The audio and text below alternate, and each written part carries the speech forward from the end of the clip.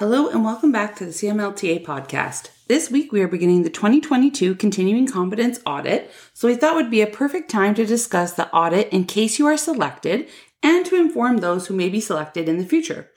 We know being selected for an audit can make members feel nervous or anxious, and we hope this information can ease some of those fears and make you feel more confident should you be selected. Each year, the CMLTA randomly selects at least 10% of its members to undergo a Continuing Competence Program, or CCP, and practice hour audit. Although the online system ensures completion of the CCP requirements, the audit ensures that the details entered are in compliance with the program. The audit also gives the CMLTA an idea of members' understanding of the program and where improvements in communication and in the program itself can be made. As there is no evidence required at the time you submit your practice hours during renewal, the practice hour audit is also a way to verify the information being reported annually. The first thing we want members to know is that we are only looking for compliance. Your CCP is not graded, and all we are looking for is that it meets the minimum requirements of the program. We are looking to make sure the learning plan is complete, with 3 to 6 learning goals created, each with the target date, projected professional development activity, and projected learning outcome. We are looking to make sure you complete at least 3 of your learning goals by completing a unique learning activity for each of them and entering the correct information required for that learning activity. We also make sure that your learning activity is related to the overarching learning outcome that you chose for your learning goal. We do not look at whether your projected learning activity matches your actual learning activity, as this is not a requirement of the program, as we acknowledge that plans change. Even if you originally thought you would attend a conference to meet this learning goal, you can absolutely read a journal article, consult a mentor, or complete any other type of learning activity as long as it relates to your original goal. There are 2 main areas in which we have found non-compliance with the Continuing Competence Program, which are good to know so you don't make the same mistakes. The first is not providing enough detail. The person reading your learning activity should have a good idea of what you did to achieve the goal. So for example, if you were inputting a learning activity where you consulted a peer, we would require that peer's name, the date in which it occurred, and information about what was discussed. So if you only input the peer's name as MLT and the topic of what was discussed as lab work, that would not be accepted, as the auditor does not really get any detail of what you learned, what was discussed, or even if the topic is related to the goal you set. So if you instead put the name of your peer, their full name, and listed the topic as emergency codes and procedures, that would be accepted because we now know what it was you two discussed. The second and most common issue we see with the Continuing Competence Program submissions is using the same learning activity to complete multiple learning goals. So even if your learning activity relates to more than one of your goals, you can still only use it one time. So each of your learning goals must have a unique activity. The only time you can use one event for multiple goals is if you attend a conference that has multiple sessions on different topics with different presenters. In this case, you could potentially use the different sessions for different goals if they do in fact relate to those different goals.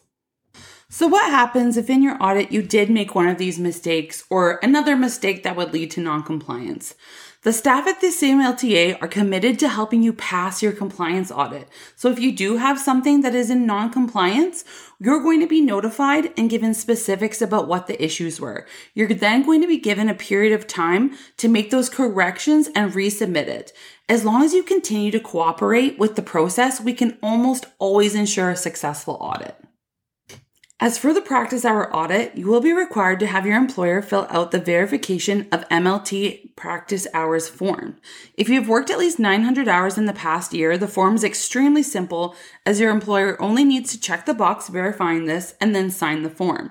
If you have not worked that many hours in the last year, your employer will need to verify the number of hours you have worked in the previous 4 years.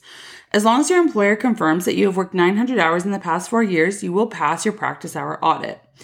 If you don't have 900 hours in the past 4 years, but have either graduated within those 4 years or have completed a refresher program within the past 2 years, you will still pass that practice hour audit.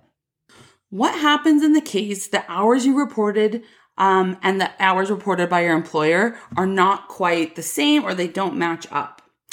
It's pretty common that these hours are not a perfect match, and that is okay. As long as the minimum hours are met and there aren't any huge discrepancies that would indicate a possible false submission, there won't be any issues with your practice hour audit.